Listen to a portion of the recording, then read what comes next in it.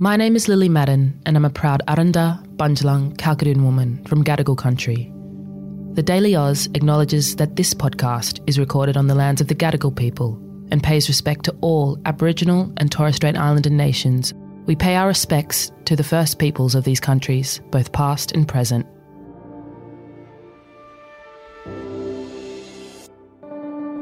Good morning and welcome to the Daily Oz. It's Thursday the 18th of May. I'm Sam. I'm Zara. This will not come as a surprise to anyone renting, but Australia is facing its tightest ever rental market. It's an absolute dumpster fire everywhere. It's, pretty fucked at the moment. The carpets around the skirting boards were black with mould.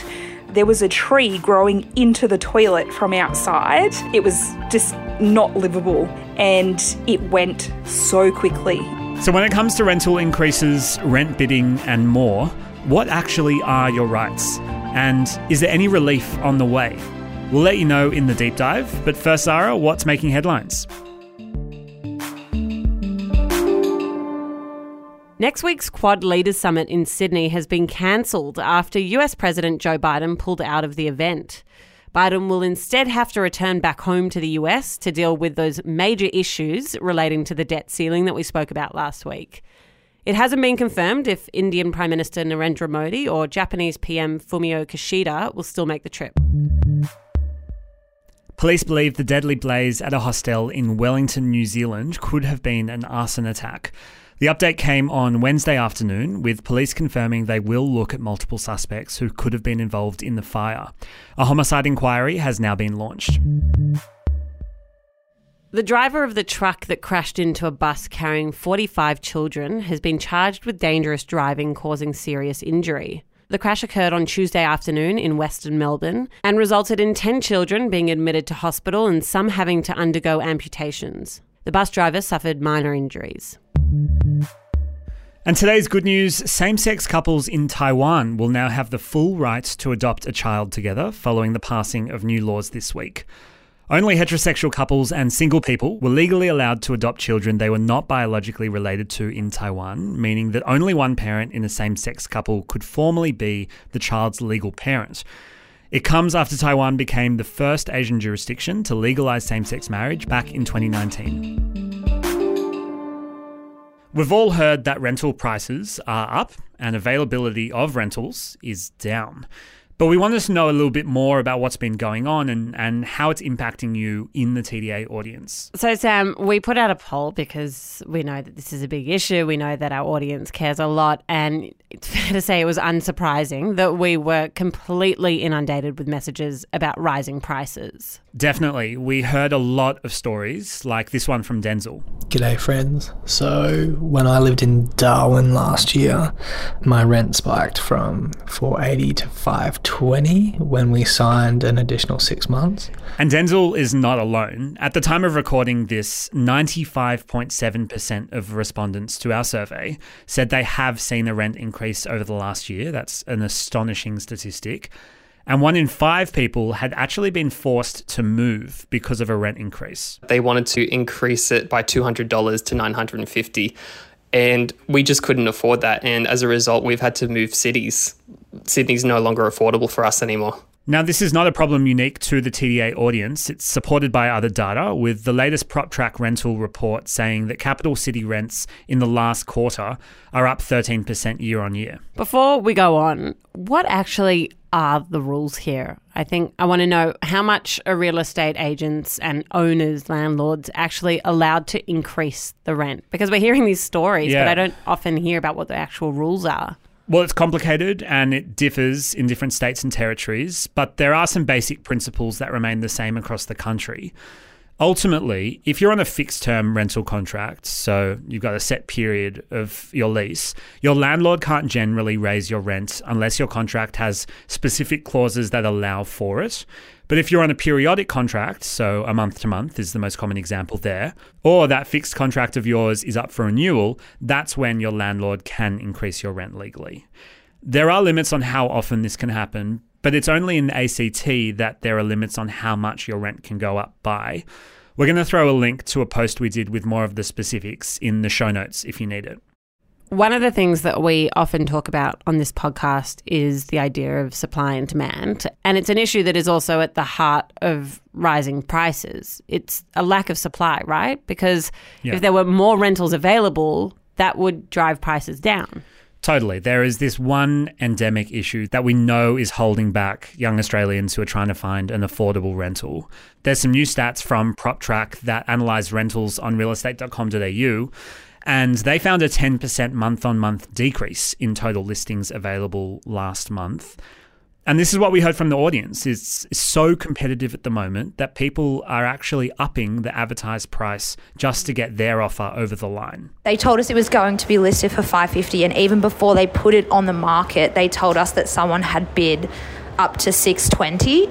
So we were forced to bid $625, even though it wasn't even on the market.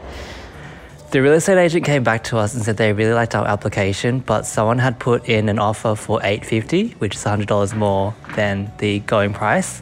We kept our offer at $750, and then we didn't get the place.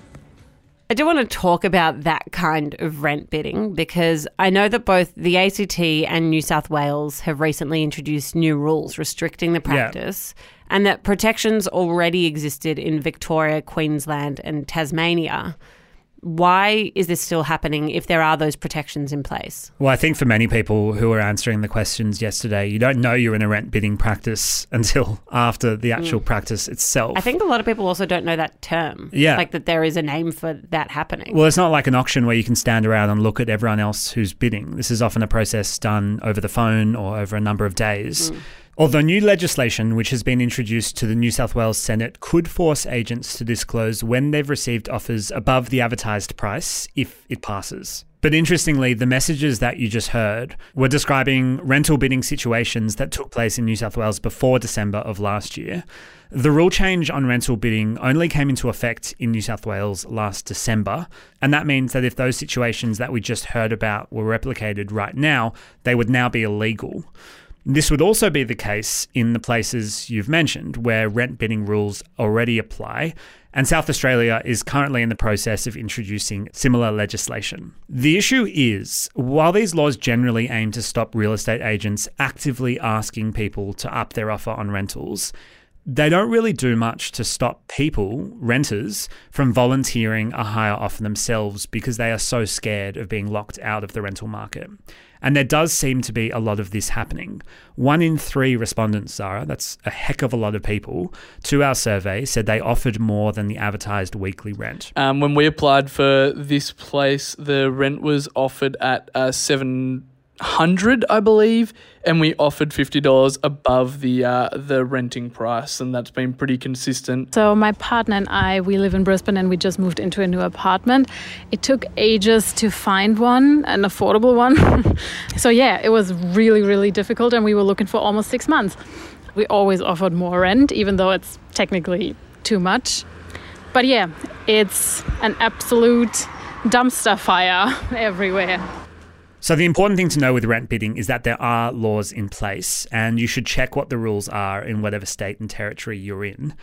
But if you're in a state and territory that doesn't allow real estate agents to encourage bidding, and you also have an experience of that happening, we definitely want to hear about it. So our DMs on Instagram are always open. Rent bidding is certainly making the situation worse by artificially inflating those prices. Yeah. But that doesn't actually address the root cause of the problem, as I said, which is a lack of supply. Not enough houses. Is the government doing anything to actually increase the availability of rentals in Australia? So we got that budget last week, and there were some new tax benefits for people who invest in the construction of developments which are built specifically to be rentals. The budget also allows an additional $2 billion in loans for the construction of social and affordable housing, which the government says will see an extra 7,000 homes built.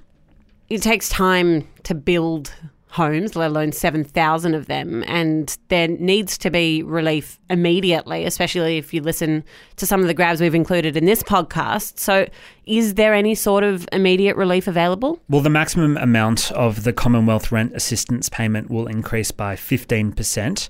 And that payment goes to welfare recipients who rent, including those on JobSeeker and the age pension. Now, in real terms, that increase is equivalent to about $31 a fortnight. But with the type of rent increases that we've heard about, not to mention the rising cost of groceries, petrol and life itself, it could be that that's not a huge relief to many. If you're not sure of your rental rights, there are tenants' unions or advocacy bodies in every state and territory. I'll throw a link to where you can find those organisations in today's show notes. They can help you along if you feel like you're being treated unfairly or your rental is actually unsafe to live in. Thanks for joining us on The Daily Oz. If you learnt something from today's episode, don't forget to hit subscribe so there's a TDA episode waiting for you every weekday morning. We'll be back again tomorrow morning, but until then, have a brilliant day.